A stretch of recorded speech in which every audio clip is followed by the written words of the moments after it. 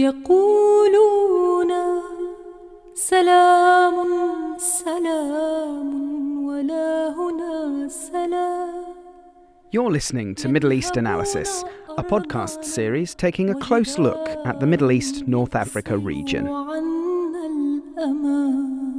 Hello everybody and welcome to May's Middle East Analysis.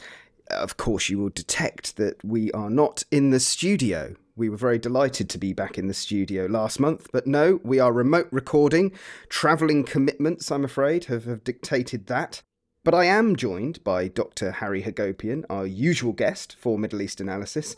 Much that we will talk about today. Obviously, the news broke that the Al Jazeera correspondent, Shireen Abu Akleh, was sadly killed by gunfire while reporting on an Israeli Defence Force raid on a Jenin refugee camp in the West Bank. So I know, Harry, you want to obviously not only talk about that, but dedicate this piece of audio to that.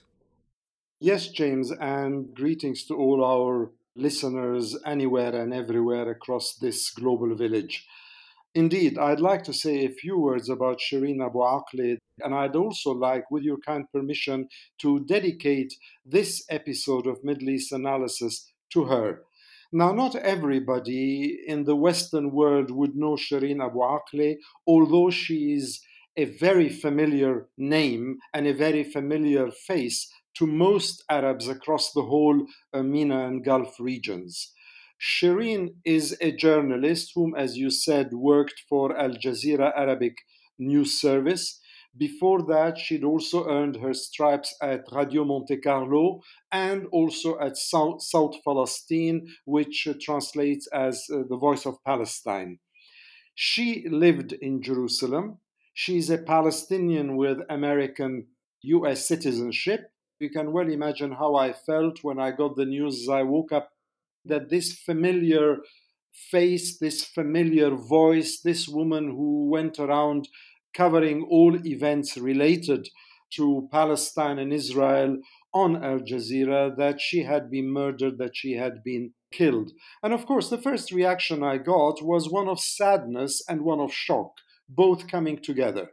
And then once the shock dissipated and once I managed to compartmentalize sadness, I started asking myself, what is happening to our world? What is happening to accountability? What is happening to people who are just dying? And I heard the US and British ambassadors in Israel denouncing this murder and calling for an international investigation. And I thought, is that all we can do? Make another one of those unimpressive statements and then move on? And worse than that, I then heard one member of the Israeli parliament or Knesset justifying what had happened to Shireen Abu Akleh by saying that, oh, well, in a war zone, journalists could also be victims when the Israeli army is defending itself against terrorists. And then I thought, well, everybody who was there said that there was no fighting happening at that moment there. So what is he talking about? But I reminded myself, of course, that this man is notorious for being an extremist and for saying anything and everything that denounces Palestinian Arabs. And then I thought, okay, so what now? What about the International Criminal Court? What would its chief Karim Khan say?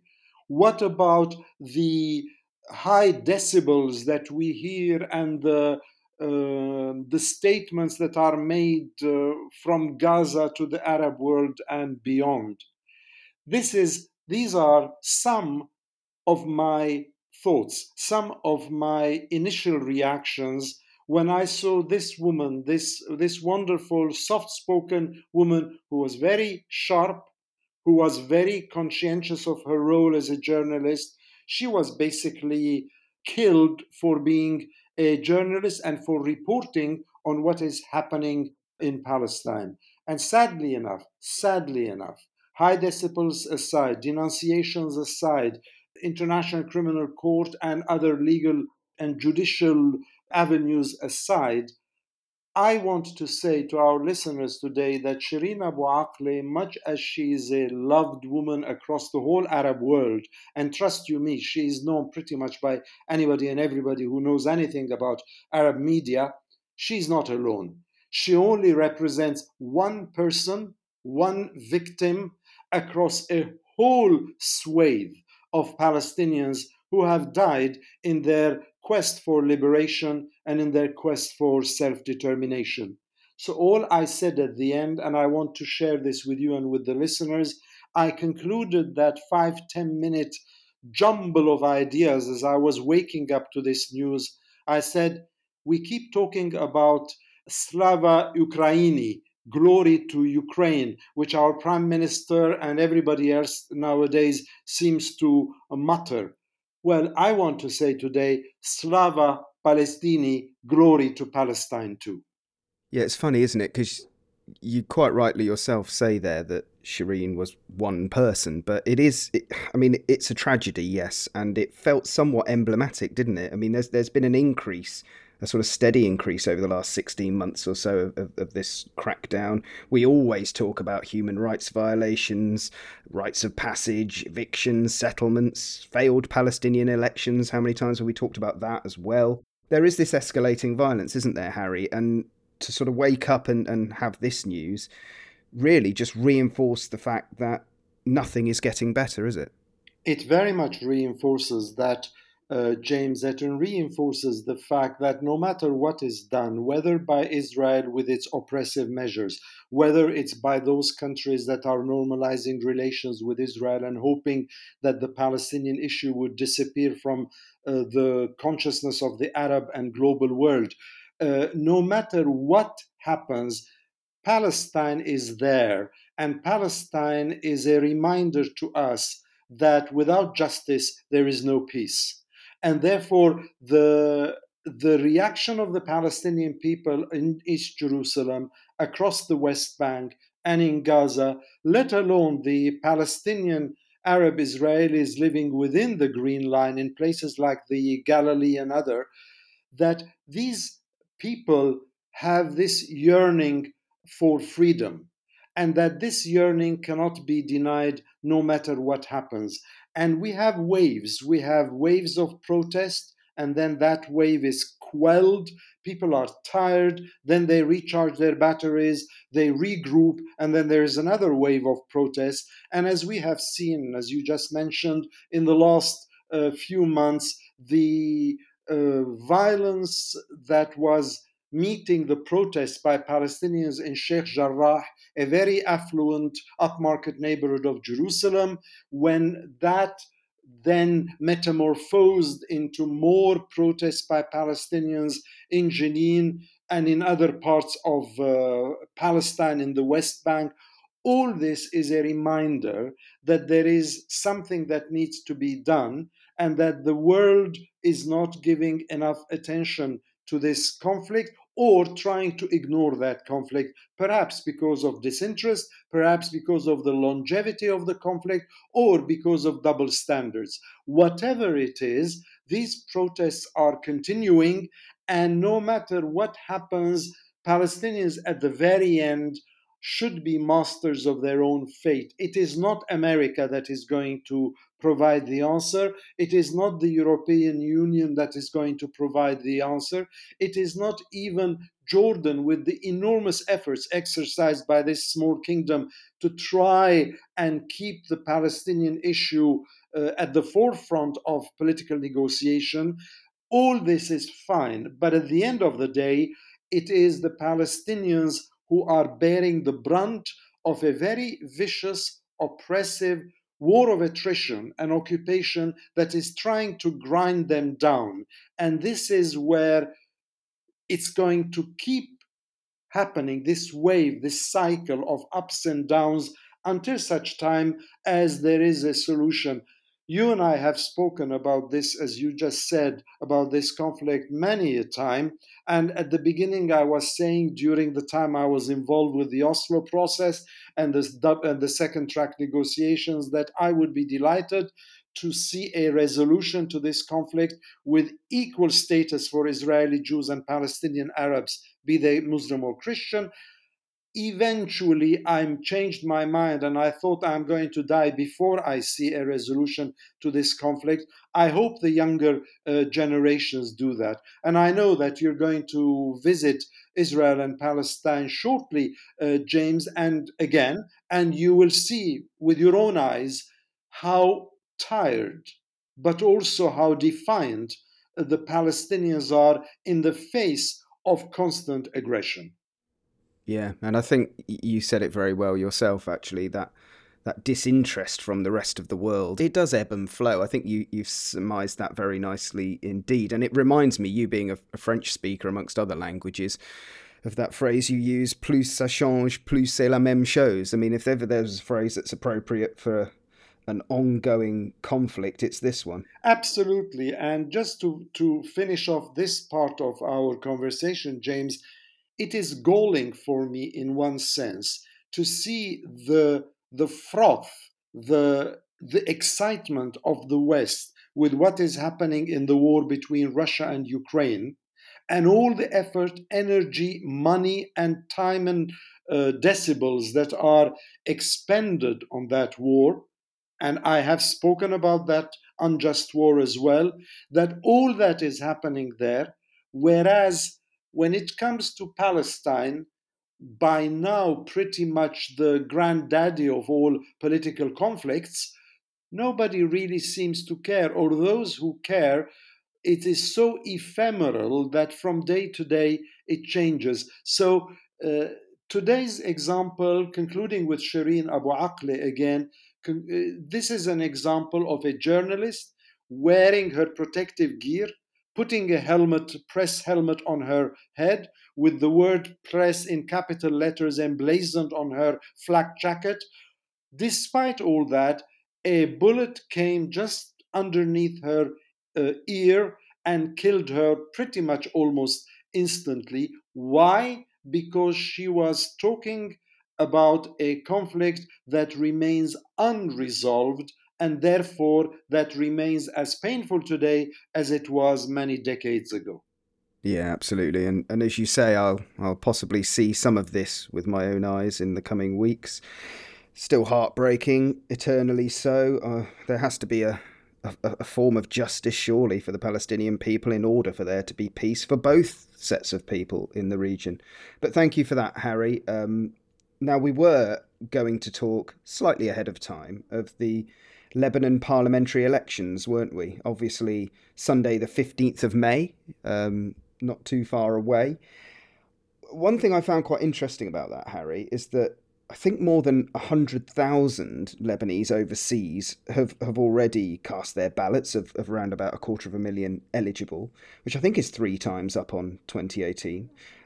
I don't know what to say about this because obviously there have been the socio-economic problems, the port blast in Beirut. It just seems to lurch from one disaster to another. So I guess that the 2 quick questions I would ask you, will it be democratic and will it lead to any sort of change? Your 2 quick questions, James, Big questions. will be met by 2 quick answers. Will it be democratic? Yes, I think it will be as democratic as you can get in the Levant or in the Arab world.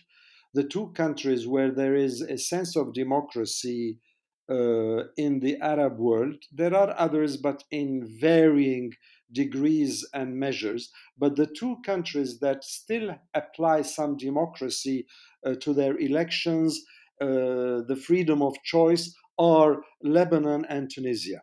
And in Lebanon, there will be a sense of democracy, maybe democracy à l'orientale, Eastern democracy rather than Western democracy.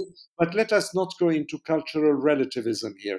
The fact that the expatriate Lebanese communities across the whole world have already voted, that is quite true. And if my guess is right, the majority of those people will have voted for the opposition and not for established powers as we know them today. However, of course, the main crux of the matter. The main election is on Sunday the 15th. And in that election, democracy in one sense will prevail. But will the outcome lead to reform or change? The second question has an exactly opposite answer, because the answer in all likelihood will be no.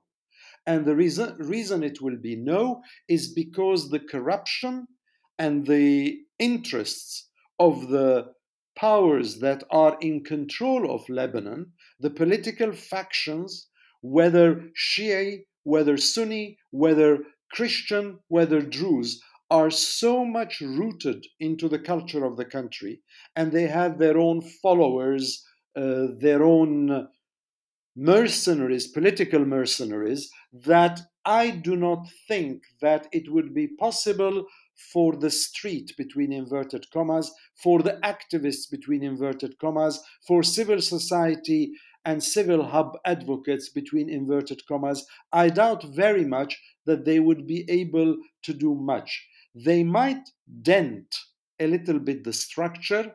There might be less of this really distasteful corruption that has taken hold of the country and brought it down to bankruptcy, to poverty, to a loss of hope and a loss of vision, let alone a loss of relevance in the region, from Lebanon, the Paris of the Middle East, to Lebanon now in the gutter.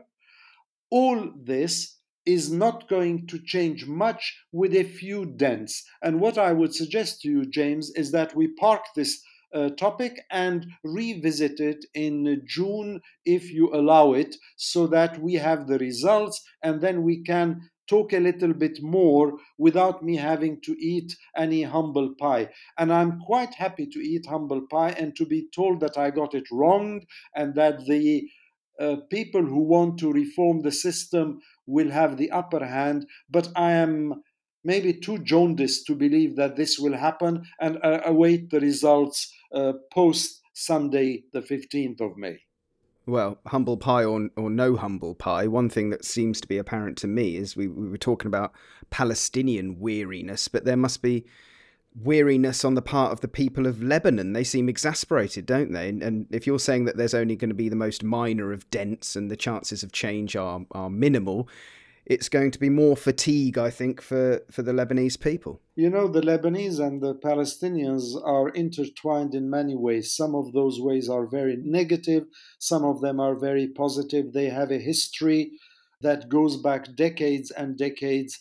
However, the one distinction I would make for our listeners between Lebanon and Palestine is that Lebanese are weary, whether they're war weary, whether they're corruption weary, whether they're politics weary. They're weary in their own country, facing the challenges of refugees, of economic meltdown, of sinister corruption, of violence and military or militia-led blackmail of the whole country.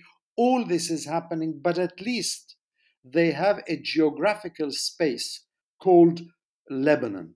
The Palestinians, who are also weary and who've been fighting and full of hope that is almost always quashed, they do not have the privilege of saying we have a space called Palestine geographically, except if we consider Palestine a virtual entity these days.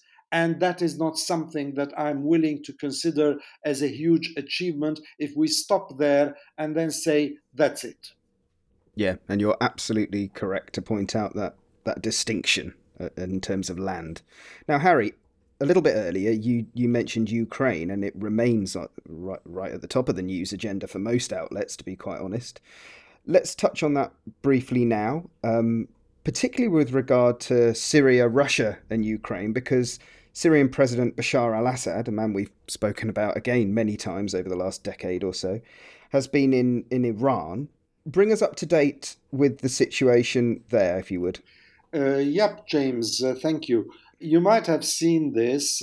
I hope some of our listeners have seen it also on my Twitter, when I posted a picture of the president of Syria, Bashar al-Assad, and the president of Iran, Raisi, sitting together like two students facing the Ayatollah of Iran, who is the teacher. And I thought to myself, this pretty much encapsulates one part of the reality of Iranian domination of Syria in some aspects and some ways. But side by side with the Iranian domination, there are also other kinds of dominations. If you go to the northeast of Syria or the northwest of Syria, what do you see? On the one hand, you see some US and army presence by the United States there defending its own interests and its own oil interests. And then on the other side of the country, you see the Turks who are basically keeping this separatist enclave, Idlib, alive. It's almost like an enclave. I call it an enclave because it's one of the very few places where the Syrian army, aided and abetted by Russia and Iran, have managed to reconquer after the famous popular revolutionary uprisings that you and I spoke about many a time in the past. In a sense, this is what is happening with Iran on the one hand, telling Syria what to do and not to do, Turkey doing its own bit, dismissive of what Syria thinks, the Americans on another little patch of the north in Syria, and of course, then there is Russia, which completely changed the course of events in Syria. It is not a trope, it is a reality that had Russia not intervened in Syria, Bashar Assad will not be president today, and the country will probably have had a different fate. Yet, Russia intervened, Russia changed the course of events, Russia helped decimate large parts of one sector of Aleppo and other parts of the country. Alongside all the barrel bombs and everything else, we are where we are today. And in my opinion, what has happened in Syria with the Russians was a dress rehearsal to what is happening in Ukraine today. The Russian attacks against civilian and other targets in parts of southeastern Ukraine at the moment, places like Mariupol, for instance, where anything is game for destruction if you don't do what I want you to do, which is raise the white flag, is reminiscent of what Russia encouraged Syria to do in Syria itself. So all this basically reminds me of how nasty world politics could be. And of course, in this whole fold, we can also add so much else. We can talk not only about the powers that are basically dictating to Bashar al-Assad and his government or his followers what to do and what not to do in the country, but we can also talk about the anticipation of reconstruction in the country. And I don't see that coming for some foreseeable future because it is not Russia that is going to pay for the reconstruction of Syria. Those who would pay are not willing to pay now, given the reality in Syria, which, by the way, has 90% of its population living under the poverty line. There is always the idea of readmission into the Arab League, into the Arab fold, and in that respect, the United Arab Emirates, always a country to go a different way, is trying to facilitate that process but has not been successful yet. Then we have the United Nations that has tried to help the refugees, particularly those in these separatist enclaves, to give them sustenance, food, etc., etc. And last July 2021, after a lot of deliberation, the 5 permanent members of the United Nations Security Council managed to agree, because there was fear of Russian and Chinese veto on this decision. They finally agreed to keep Bab el-Hawa entry point from Turkey into Syria open so the UN convoys could go and help provide humanitarian relief to those Syrians caught up in the war. Now, with American-Russian relations at such a low ebb, there is fear that when this motion comes for renewal in a couple of months' time, the Russians and the Chinese this time will not agree and will just veto it. So there goes another chunk of humanitarian aid. And the fact that President Joe Biden has recently given 800 million US dollars in aid to Syria is a drop in the ocean when it comes to the needs of Syria, but it's even a smaller drop in the bucket when it comes to the amount of aid that the United States, with full congressional approval, is giving to Ukraine. So basically, what I'm trying to say in my own way, in a few words, is Syria is still in a mess. For those people who are wondering, we haven't heard of Syria. Maybe things are okay now. No, we haven't heard much of Syria because we're busy with other issues, but Syria is certainly not in a good place. And the second thing I would say is that what Russia succeeded to do in Syria, it is not necessarily succeeding to do in Russia because of various geopolitical realities, but not least because Ukraine happens to be in a different part of the map of the world than Syria, and the people of Ukraine are viewed differently from the people of Syria. And there I stop before I dig myself a deeper hole. Look, you talked about the relationship between the US and Russia being at an all-time low, something I think we can't deny, obviously. But then there's that relationship between the Gulf Cooperation Council and the USA. Now, that's not particularly rosy, is it? And also, Ukraine comes into that as a bit of a stress test of that relationship, wouldn't you say? I would agree with you entirely. I concur that the relations between the United States and some GCC countries, not all, is not good. As you and I know, the GCC, the Gulf Cooperation Council, consists of six countries. Of those countries, the two countries that have problematic relations today with the USA or vice versa are Saudi Arabia and the United Arab Emirates. It could well be because, I mean, we have to go back a little bit into history and to factor in a few issues. The first one that put a huge dent in that relation between the USA and the Kingdom of Saudi Arabia was the premeditated murder of Jamal Khashoggi in the Saudi embassy in Turkey. That basically had a huge amount of resonance across the world, and it impacted a lot the way Americans viewed Saudi Arabia and the American political establishment viewed Saudi Arabia. Why? Because they also equated this premeditated murder with what had happened with the 9/11 incident and the Twin Towers, where many of the perpetrators were also originally from Saudi Arabia. So this already ruffled the relationship. When Trump came to power, people thought, oh, good. Trump is a different kind of populist person. He doesn't believe in ethics. He doesn't believe in morality or probity. He only believes in the US dollar and his interests. So things will get better. And of course, Trump's first visit as president was to Riyadh in Saudi Arabia. However, even Trump disappointed Saudi Arabia and the United Arab Emirates when he did not respond, amongst other things, to a Houthi attack on the kingdom during his administration time. So you have that memory. You have Jamal Khashoggi. You have the fact that the Joe Biden, when he was running in the primaries, he basically kept coming out with very disparaging, negative comments against the Saudis.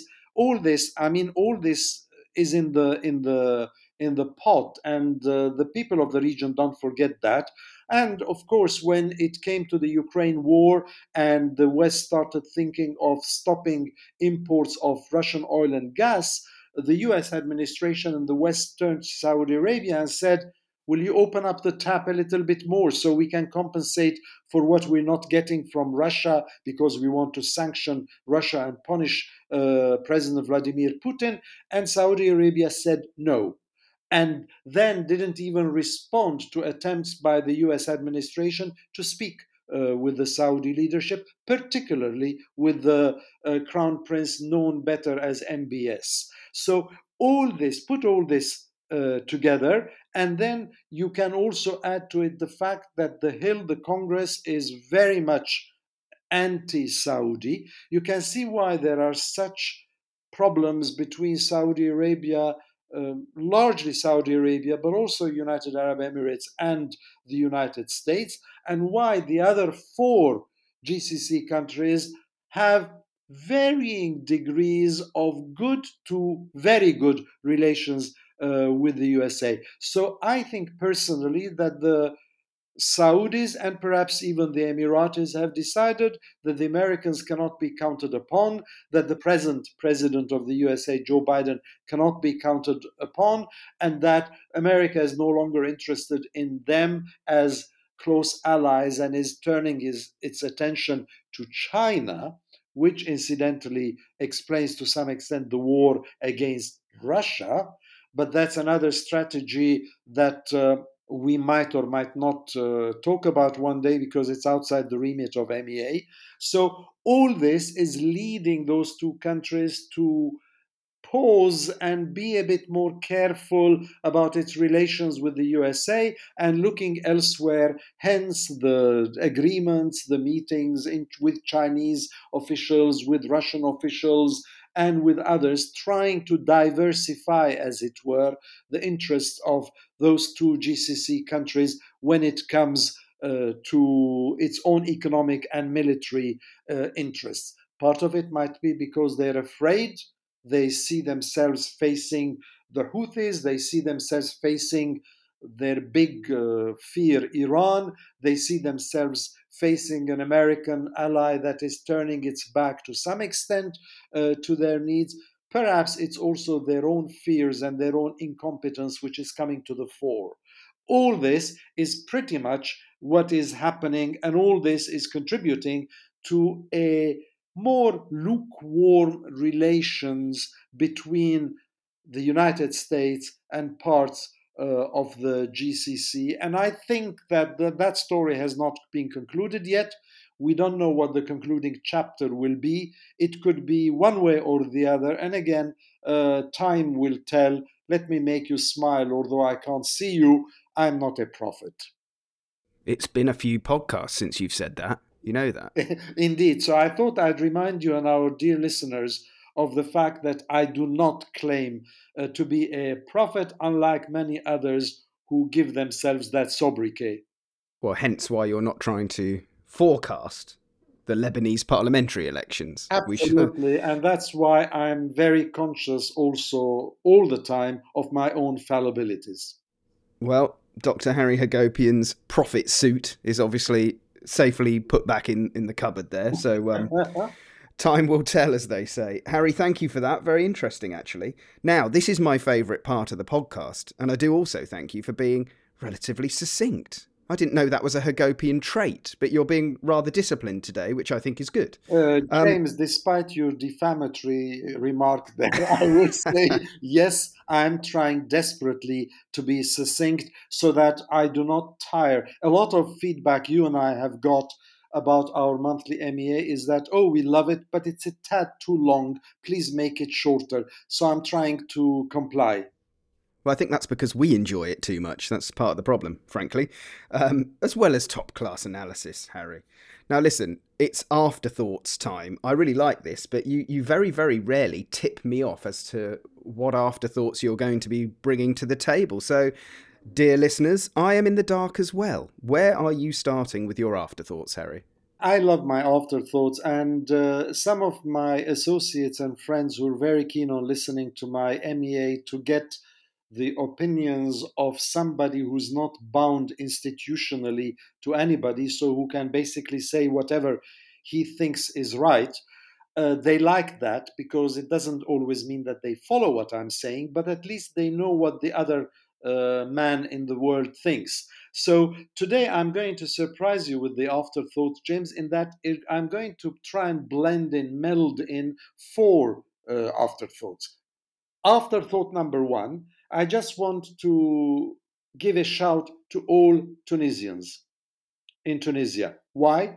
Because whether they approve of all the restrictive measures as I see them, perhaps even in some instances the anti constitutional measures as I see them as an international lawyer, of what President Qais Said has done in Tunisia, or whether they approve of what he's doing, I can see at the moment Tunisia going farther and farther away from what it achieved during the initial phase of the Arab revolutionary uprisings. And I can see now the president who's trying to get rid of the parliament, who's trying to get rid of his foes, etc., etc., and who's trying to run the country as if it is a monocracy. In other words, as if it's a country with only one ruler at the top, and he says what happens to everybody else in the country. This is one of the biggest ailments of the MENA region, and I hope that it will not happen, and I hope that there will be ways to repair the damage or to surprise us with better news in the future. However, my first shout is for all the Tunisian men and women today in a state of uncertainty, not only politically, but also economically in very dire straits, as they try to understand what is happening in this lovely Arabic and French speaking country. The second afterthought is a shout for Ala Abdel Fattah. Who is Ala Abdel Fattah? He is an Egyptian blogger, very famous. All people who are on social media platforms know about Ala Abdel Fattah, who not only is an Egyptian blogger who recently acquired British citizenship, by the way, but he's also somebody who is a victim of the Egyptian presidency's violation of human rights.